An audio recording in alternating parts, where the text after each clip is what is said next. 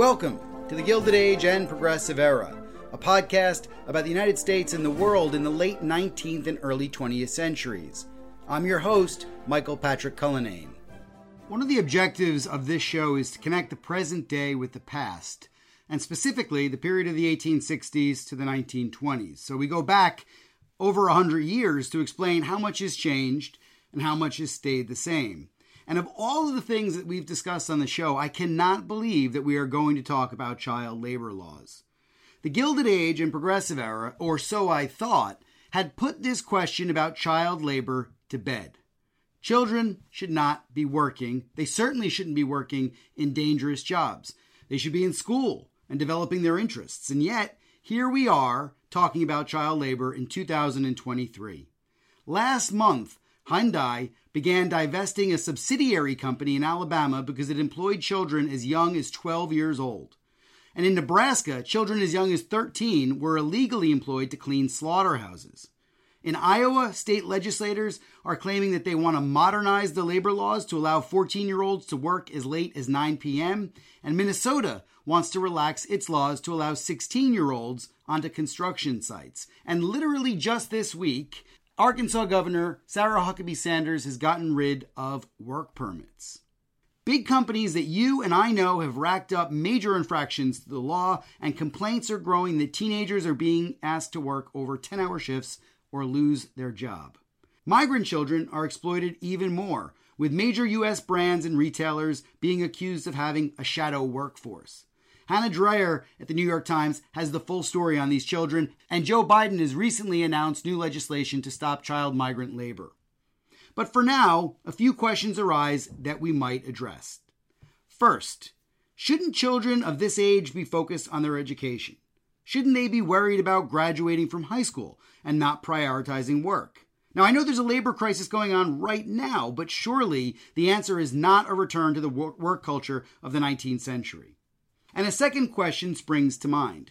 Who should be liable or responsible for a child in a factory or on a construction site? Is it their parents? Is it the foreperson or supervisor?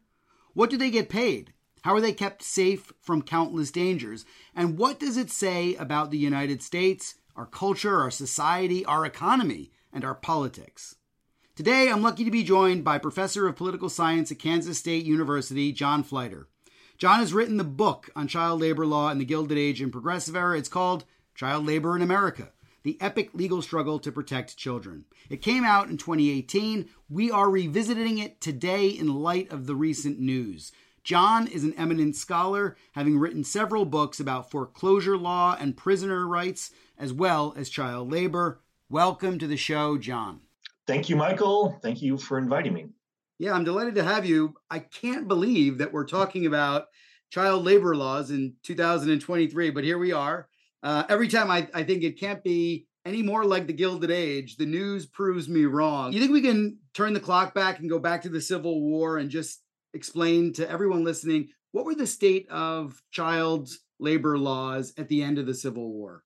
Well, there were only about 6 states that had child labor laws, and they were all in the Northeast. There were no child labor laws in the South. But the 6 states that had those laws, they were really weak laws. They weren't very effective at all because there were no enforcement mechanisms. They specified a minimum age that a child would be permitted to work. So there was no verification of age. Also, there were no administrative units as like a state bureaucracy, a labor bureau or anything that would enforce the laws. Basically, those early laws, parents or someone from the community to notify a local police official that children were working and, this was in violation of the law. Local prosecutor then would have to prosecute those cases, providing that the parents weren't actually, in support of their kids working. The other weaknesses of these early laws is that the employer had to knowingly be employing children in violation of the law. And that was really difficult to reach that kind of standard, that evidentiary standard from a prosecutorial perspective, because employers could always say, well, he told me he was 15, and the kid's only 12. And so the employer did not knowingly employ children because he assumed that the child was 15. So the early laws were weak, they were ineffective. So by the time, the Civil War ends in 1865, those few laws, they're better than nothing, but they're not really effective in eliminating the problem of oppressive child labor. Yeah, so it's fair to say, I guess, that there was probably a lot of children in the workforce back then. Yeah, that's one of the challenges, though, that I mentioned in my book is that we don't have good statistics, on the extent of the problem. There were no agencies, tracking this. It wasn't part of the census, at that time. We don't start getting good statistics that the government was doing every 10 years until roughly 1870, 1880.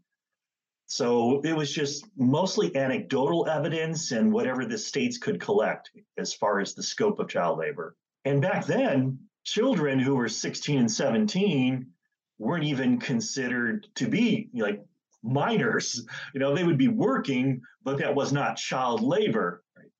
So the problem was probably more extensive than it actually was revealed in the statistics that were available at the time. So that was one challenge that reformers had to confront was how bad is this problem? What's the scope of child labor? They had to, gather enough statistical information on how many children were working in factories, mills, and, sweatshops. And fascinating. And then that's the domestic side of things, but there's obviously an immigrant labor force as well. And just this month, President Biden has introduced new restrictions on migrant child labor. Can you tell us a little bit about the history of migrant child labor? Because in 1885, I read in your book that Congress had passed the Alien Contract Labor Act, which I thought had prohibited any company or individual from bringing immigrants into the United States for the purpose of working, or at least children for the purpose of working. And yet we still see this happening today. So what's the history of migrant child labor? During the late 1800s, there was a huge increase in immigration into the United States. The adults and their children were desperately seeking employment. The labor market was competitive from, the employee's perspective. Jobs were scarce. You had to take what you could to survive. And many families relied on the labor of their children to contribute to the family income. It wasn't enough just to have the father working. The kids were expected to work as well. Because we didn't have extensive or effective child labor laws, migrant labor was pretty widespread. Examples that I discuss in my book, the parents actually supported it. They wanted this extra income for the family, and the children were put to work pretty early. Some examples include, working in sweatshops and doing, homework. That was a big thing in the tenement buildings in New York City and Boston, Chicago. Young children often did piecemeal homework, often not getting paid, but their parents would get a little extra because the children were able to, produce extra material or products. So it was all a matter of, what the kids could do to contribute to the family income. There was widespread exploitation, use of children in tobacco, the tobacco industry that was really big in the tenement homework industry, as well as doing work at home in terms of sewing buttons on clothes and things like that. During the Industrial Revolution, late 1800s, when we had this influx of immigrants from Europe, especially, the labor market was tight. It was competitive, and people had to do what they could do to get a job and to make a living. And unfortunately, that included working kids. I remember reading about Theodore Roosevelt going to tenements and seeing children working, making cigars with Jacob Riis, and it really affecting him. When he's president in 1906 or 1907, I can't remember, but around that time, Roosevelt and Albert Beveridge and Herbert Parsons attempt to reform the labor system with legislation, with child labor legislation. So what's the goal of that legislation, and how does it, fail to get passed? It doesn't happen, but what is the impact of it? Well, in 1906, Albert Beveridge, he's a senator, Republican senator from Indiana, progressive Republican. He's running for re-election and touches upon the problem of child labor exploitation, and that generates a huge response from his audience. And he makes that one of the driving issues of his re-election campaign. And he becomes like the first member of Congress to introduce a bill to try to restrict child labor exploitation. Herbert Parsons co-sponsors the legislation in the House of Representatives. It doesn't have the strong support of Teddy Roosevelt. I mean, rhetorically, Roosevelt, is concerned about child labor, but what's interesting at the time is that you have the American Federation of Labor is against, child labor exploitation, but they prefer a state level approach. They don't want the federal government to step in. And so labor really isn't strongly behind the Beveridge bill. And that bill would make it federal law prohibiting the transportation of goods produced by children, across state lines, because Congress has that authority to regulate, commerce between the states. In the Republican Party, Republican leadership did not support the legislation. I mean, they had passed a couple of bills during the progressive period, right? The Pure Food and Drug Act, the Meat Inspection Act. But there was growing concern that, the federal government was just getting, too involved in the market. It was getting too powerful. That was enough, that was enough expansion of federal power. There wasn't a lot of support for a child labor law, federal child labor law. So Beveridge, he was facing an uphill struggle. He didn't have the support of the American Federation of Labor. President Roosevelt was on the fence. He didn't advocate or strongly lobby for the bill. The National Child Labor Committee, which formed in 1904 and became like the leading organization to promote child labor reforms, they too, weren't strongly behind the Beveridge bill. There was major disagreement within the organization on whether they should, support that. Initially, the organization favored a state-by-state approach. And this is where, federalism and states' rights permeate this issue for about 100 years. It was central to the battle over child labor reform. A lot of people felt that it was primarily a state responsibility. Anything that's local in terms of labor conditions, that was reserved to the states under the 10th Amendment. That was the belief. And for the federal government to step in and try to regulate child labor, a lot of people felt that was kind of crossing a line and encroaching on states' rights and state responsibility. That issue permeates all these debates over child labor reform. It contributed to the defeat of the Beveridge bill. Even though he gives a 3-day speech, very passionate speech in the Senate floor, and it generates a lot of support in the audience and among interest groups and the public, there's just not enough support from his party. Party leadership didn't back it. The Democrats, especially conservative Democrats from the South, were opposed, and textile mills strongly opposed. And then you have the National Child Labor Committee, the leading reform organization at the national level. They were divided on the Beveridge bill, and they actually rescinded their support. It does not pass. It's defeated. And as I mentioned in my book, he is defeated for re-election. He serves out his term, isn't able to get re-elected to public office again. At least he brought the issue to national attention. It was the first time that the problem of child labor received an audience in Congress, a serious, discussion of the problem of child labor exploitation. Because prior to that time, in the late 1800s, Congress would study, labor problems. They would study child labor exploitation, issue reports, and nothing ever came of it. No federal child labor laws were ever passed as a result of these studies. But Beveridge, when he introduced that bill, he did bring the issue to the forefront.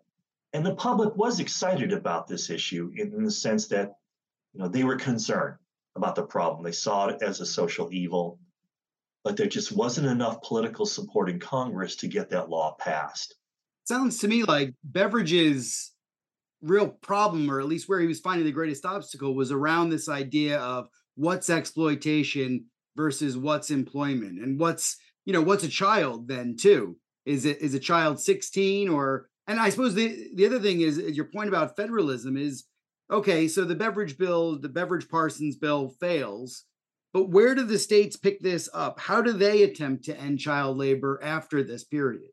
Well, you do have roughly by 1910, all the states having some type of child labor laws.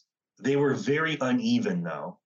In many northern states, especially Illinois, New York, Massachusetts, those child labor laws were tougher than southern states and in many other states, because the age that they established, most of them required that a person be at least 16 years old before they work in a factory or a mill, or in a mine. Sometimes the age was set at 14, but you had tougher laws in many northern states. Southern states had some laws, very weak though, very little enforcement in those states. So it was a patchwork quilt of child labor laws at the state level, not very effective. Even the National Child Labor Committee, which tended to focus on, okay, let's try to strengthen child labor laws at the state level rather than support a one size fits all federal law, even they became frustrated. And employers were frustrated as well, because you had, business owners in some northern states, sincere in trying to comply with child labor laws and not employing children, but that kind of placed them at an economic disadvantage with respect to states with weak child labor laws. The companies had an incentive to move down south, and set up textile mills down there rather than in Massachusetts. A national law could even the playing field, whether it was New York or Illinois or Alabama or Georgia. There would be one federal child labor law that all businesses, all employers had to comply with. So that was the issue. By the time you would get to roughly the first decade of the 20th century, states had child labor laws on the books. They were very uneven, though. Some were strong, others were really weak. And the push for a national law, federal law, was designed to, address that unevenness. So who are the activists here? Because you've mentioned now the National Child Labor Committee, and there's others as well that are pushing for federal regulation, right? Yes. So you have the National Child Labor Committee. They're the most prominent organization, and they're composed of middle to upper class reformers. During the progressive period, they made up a lot of the reform movement. They were professors, politicians, people drawn from the upper to middle to upper class. Based on religion, you had a lot of ministers and religious people, religious leaders involved as well. So the NL, National Child Labor Committee, NCLC. And then there was the National Consumers League. That was an organization led by Florence Kelley, composed mostly of female reformers. And, their big thing, one of the things they did was advocate for child labor reform. They also wanted protections for female workers, fairer wages and things like that. But they were prominent in the child labor reform movement. And then I would say the American Federation of Labor, led by Samuel Gompers, was also, big in the movement. Although the AFL, they favored state reforms. Gompers was strongly opposed to child labor exploitation for decades.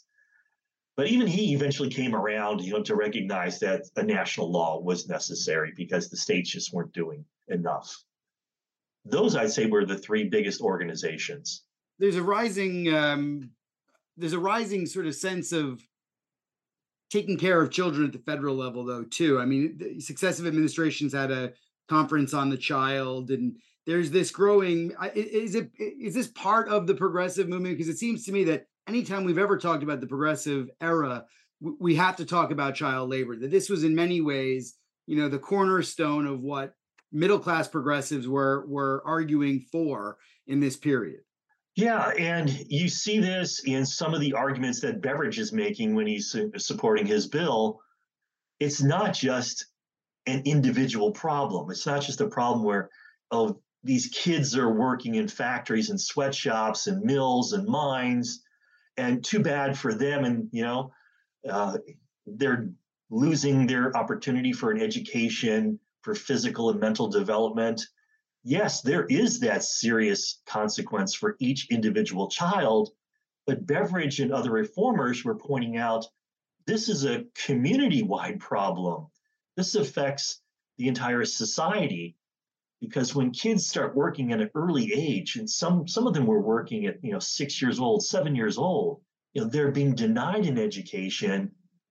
Their physical development becomes stunted, and you have now an entire almost class of young people who are illiterate, not well formed physically, and that has a negative impact on society. We have an entire generation now that are growing up working at such a young age, being exploited for their labor. They're growing up hating society, and they're going to be vulnerable to the radical ideas of communism and socialism and anarchism. There was that great fear that these people would be part of these movements that undermine democracy. Yeah, it's a serious concern. It's not just an individual problem, but it was also a social problem that had a serious impact on the community. It's incredible, because as you're speaking, I'm just thinking about the intergenerational problems that we're not dealing with today. This is a very short termism that we have, and we seem to forget that Generation Z, or whatever the next generation is called, is going to have a huge impact on the future. So, but I digress, and I want to get back to, because you were starting to talk about the 1916 legislation and the Wilson administration. The Democratic Congress finally gets federal legislation passed in 1916, but the Supreme Court deems it unconstitutional. You have to tell us this story. Yes, the law is called the Keating-Owen Act, and it tried to regulate child labor through Congress's power to regulate commerce between the states. So if a company, an employer, used children in the production of a good, and they tried to ship that product across state lines, that's something that Congress could prohibit. It was overturned in a 5-4 decision by the Supreme Court in a case called Hammer v. Dagenhart. Justice Day wrote the majority opinion in Hammer v. Dagenhart. He basically takes, the federalism angle that child labor is a state issue. It's a local labor problem reserved to the states under their police powers. So under the 10th Amendment, any powers that are not delegated to the state, to Congress, in the Constitution, nor prohibited to the states, are reserved to the states or to the people. That's the 10th Amendment. The argument was that, local labor conditions where children are working, that is an issue reserved to the states and their police powers. So using their police powers, they can address the problem of child labor. And that's, one argument that Day makes, in his opinion. It's the central argument, actually, is that this isn't an area that Congress can regulate because it's reserved to the states under the 10th Amendment. He misquotes the 10th Amendment and inserts the word expressly, any powers not expressly delegated to Congress, under its enumerated powers, but the word expressly is not in the 10th Amendment. The 5 justices in the Hammer v. Dagenhart majority basically said, this is not something that Congress can address. It's a state problem. So we're back to the same point here. We're back to it's a state's issue. How do they resolve it? Well, the dissenting opinion was written by Justice Oliver Wendell Holmes. And his dissenting opinion argues that the law that Congress has passed really does not undermine state authority over child labor. The states can still regulate their internal commerce, their intrastate commerce. But if an employer wants to ship products made by children across state lines, then that becomes an area that Congress can regulate and an issue that Congress can prohibit. And for homes, the 10th Amendment does not limit Congress's power over interstate commerce. So he makes a very strong argument that the Keating-Owing Act is constitutional. Well, they were in the dissent. So first federal law regulating child labor is struck down. The court said, well, Congress using its power to regulate commerce between the states, can't reach child labor. So with the child labor tax law, Congress tries to use its authority to tax to address the issue of child labor. Any company that used child labor in the production of a product, they would have their profits taxed under this law. Well, the Supreme Court strikes down that law as well in Bailey versus Drexel Furniture Company. So it's the second federal law struck down by the Supreme Court. It's a disappointing decision because Brandeis and Oliver Wendell Holmes joined the majority in Bailey v. Drexel Furniture. They were strong dissenters in the Hammer v. Dagenhart case, but in reviewing the federal child labor tax law, they joined the majority opinion written by Chief Justice Taft. And that's a real, disappointment for all the reformers because Holmes and Brandeis seem to be on their side. And in that case, they're not. So what the Bailey decision does is it closes off an attempt by Congress to address child labor using its taxing authority. Hammer v. Dagenhart closes off any attempt by Congress to regulate child labor under its Commerce Clause authority. So where are we left? Congress doesn't appear to have any constitutional authority to regulate child labor. And that's what prompts the Child Labor Amendment. Reformers decide, okay, well, if the Supreme Court says Congress does not have the power to regulate child labor under its Commerce Clause power or taxing authority, then let's give Congress the enumerated power to address child labor. It's introduced in 1924. It actually passes the House and the Senate by huge margins. And it's sent out to the states. So it appears to be politically popular. Within a period of years, we're talking, 6 years, only about 6 states ratify. The debate, the political opposition that is generated with regard to the Child Labor Amendment is really interesting and kind of disappointing, from my perspective, disturbing in some ways, because you had a wide range of arguments against the Child Labor Amendment. And it was very simply worded. It would give Congress the power to regulate child labor.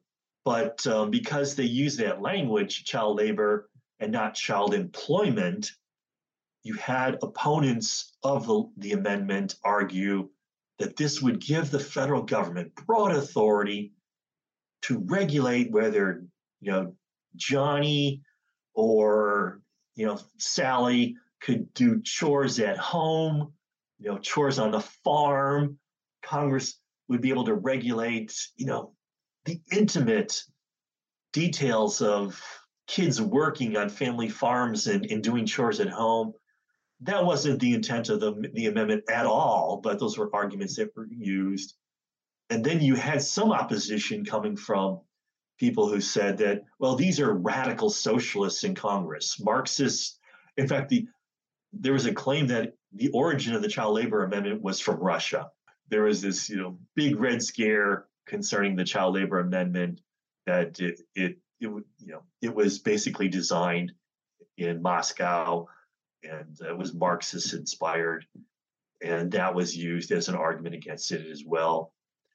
Lots of other arguments, though. The Catholic Church was opposed to the amendment because it believed that it would give Congress power to regulate child labor. How do you go about doing that? Well, you probably would require kids to go to school. So if Congress had power to regulate schools, they could regulate parochial schools. If they could regulate parochial schools, then they could regulate what's taught in those schools. They helped defeat the amendment in the state of Massachusetts. And in New York, they had to withdraw a vote on the amendment because of opposition from the Catholic Church.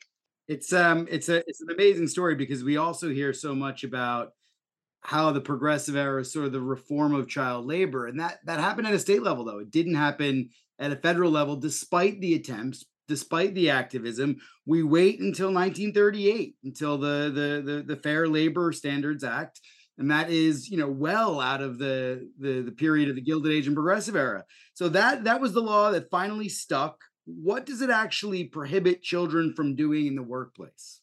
Well, first of all, I just want to mention that the third attempt at the federal level to regulate child labor was part of Roosevelt's New Deal.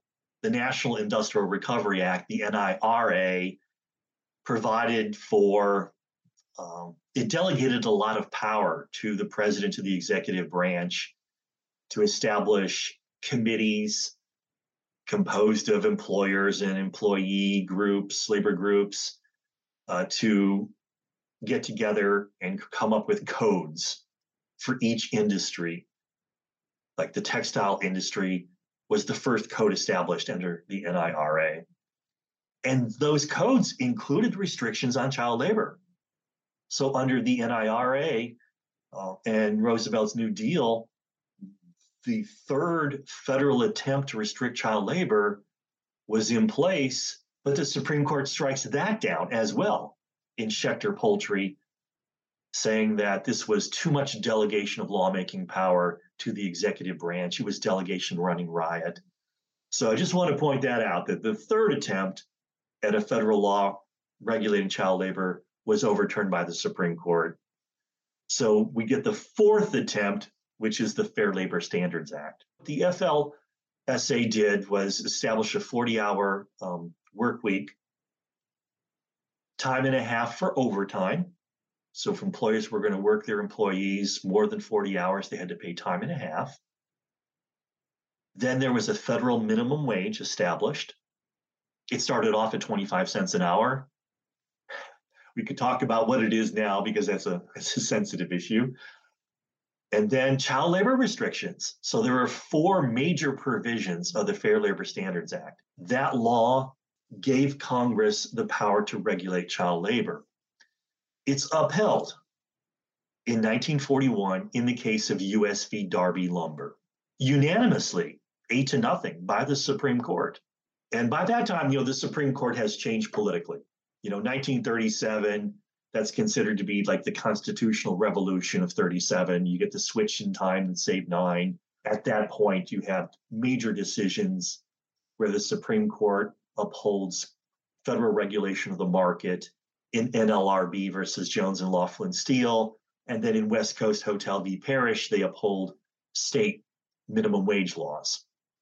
So 1937 is the turning point where the Supreme Court finally says, okay, Congress and the states have the power to pass regulation of labor conditions and minimum wage laws, maximum hours laws.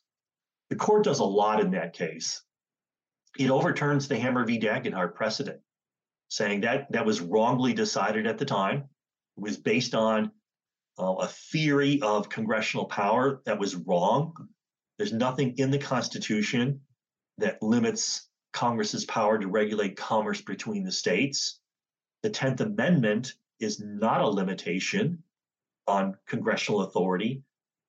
What's interesting about the Darby Lumber case is that it didn't involve child labor at all. It involved, a lumber company that wasn't paying its employees time and a half for overtime and the federal minimum wage. So child labor wasn't even involved in that case. But because they upheld the Fair Labor Standards Act, they uphold child labor restrictions for the first time at the federal level. So it's a long, that's a long battle It's not during the progressive period anymore. We're well beyond that. And I point out in my book, and so do other authors, that by the time we get to that point where the Supreme Court finally upholds federal power to regulate child labor exploitation, the issue is kind of changed significantly, right? The worst forms of child labor exploitation are past.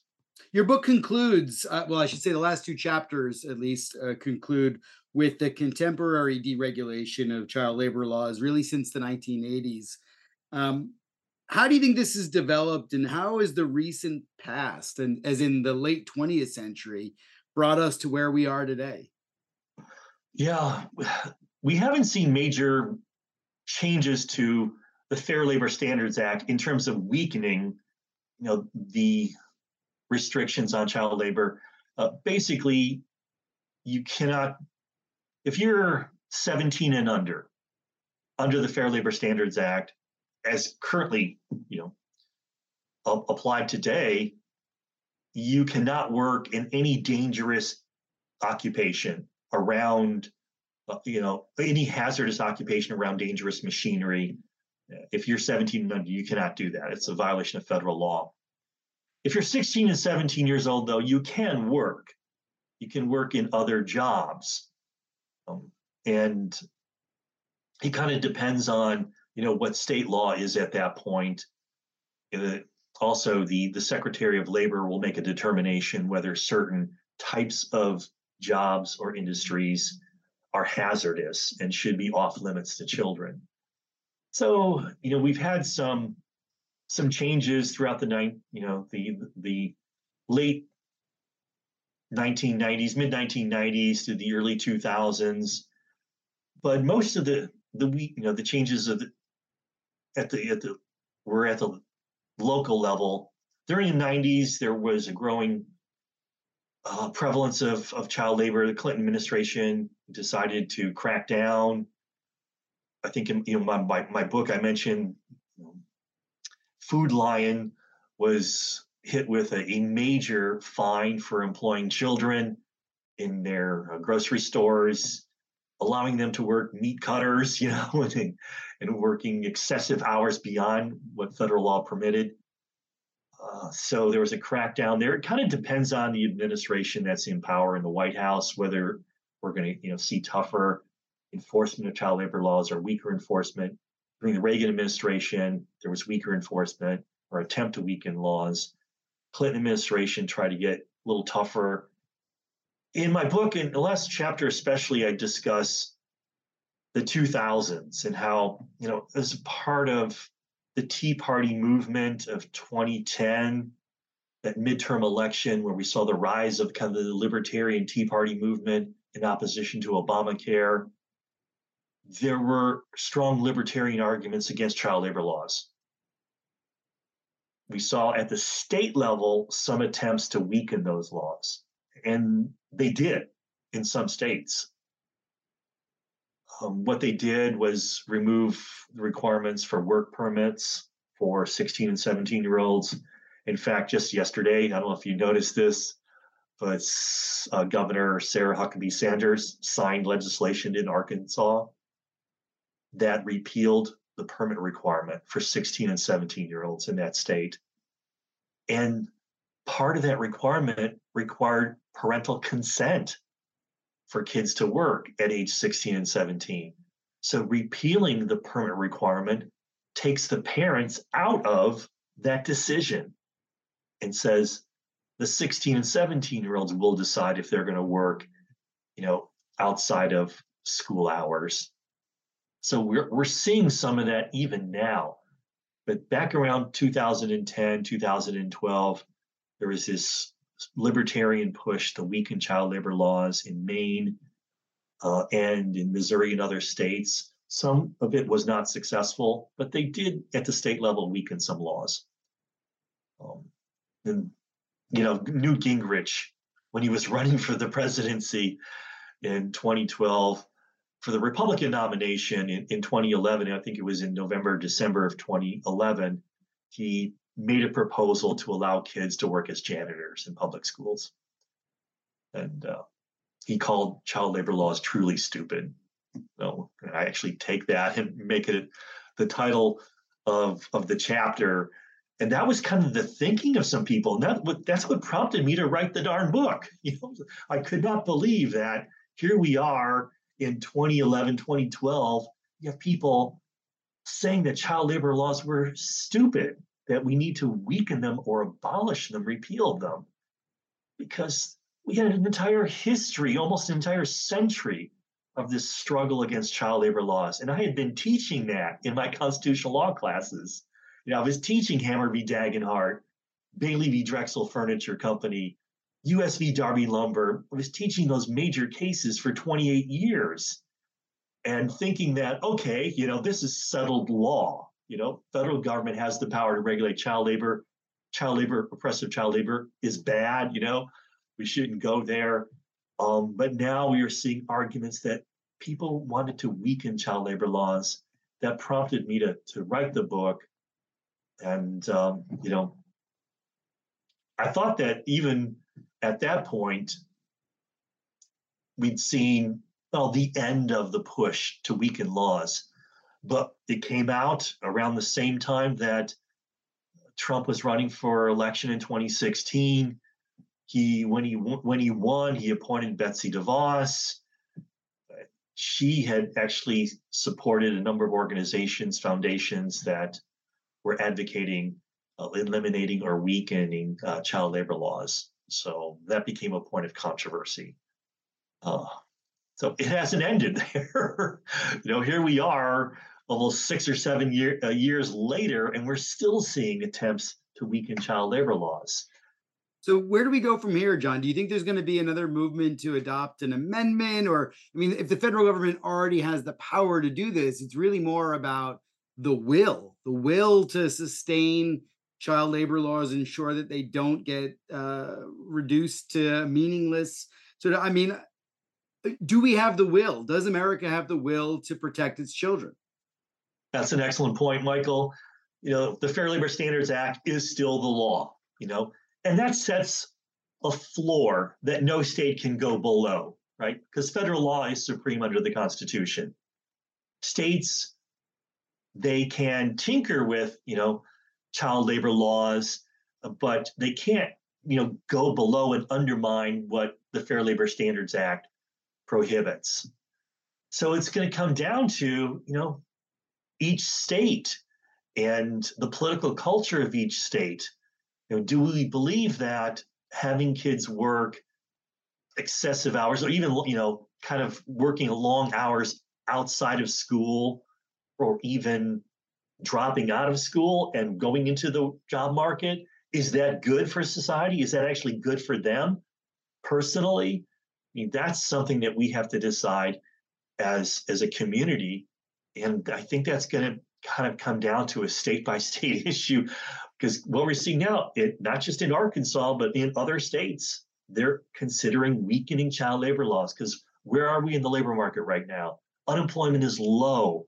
You have employers kind of desperate to hire people. They're not getting enough applications for job positions. So there's a strong push to allow kids to work in these jobs. And we have to be careful about that, because there are so many dangers, not just to these kids, but to society in general. Just last year, there was a company in Pennsylvania. It was a tree trimming service. They hired 17-year-olds working. And that clearly violated the Fair Labor Standards Act, because that is an inherently hazardous job. They were working around a wood chipper, and that is a dangerous object. And unfortunately, one of the 17-year-olds was partially sucked in to the wood chipper, and he died as a result of his injuries. The company was fined a substantial amount of money. As a society, we need to we need to make important decisions on whether we want to allow kids to be working rather than going to school, and weigh the benefits of having more young people in the job market as opposed to having them stay in school and getting a degree. Absolutely. That's well put, John. And I think your book is really important. I know you wish it wasn't as important as it is today, in a sense, because you almost want to make yourself redundant, but your book is not redundant. It's really important for people to return to it. It was published in 2018, but it's as if it was published just yesterday in terms of, all the state laws that are coming out recently. I can't thank you enough for joining the show. This is one of the biggest issues in the Gilded Age and Progressive Era. And what your book shows is that it hasn't gone away. It's still at the heart of what we're debating about our country today. Thanks so much for joining me, John. You're welcome. And thank you for inviting me, Marco. Well, that's all we have time for. Thanks for listening. You can follow the Gilded Age and Progressive Era on Twitter or on my website, michaelpatrickcullinane.com. Please consider subscribing or reviewing the podcast wherever you listen, because it really makes a big difference and helps direct others to the show. I hope you'll join me again for the next episode.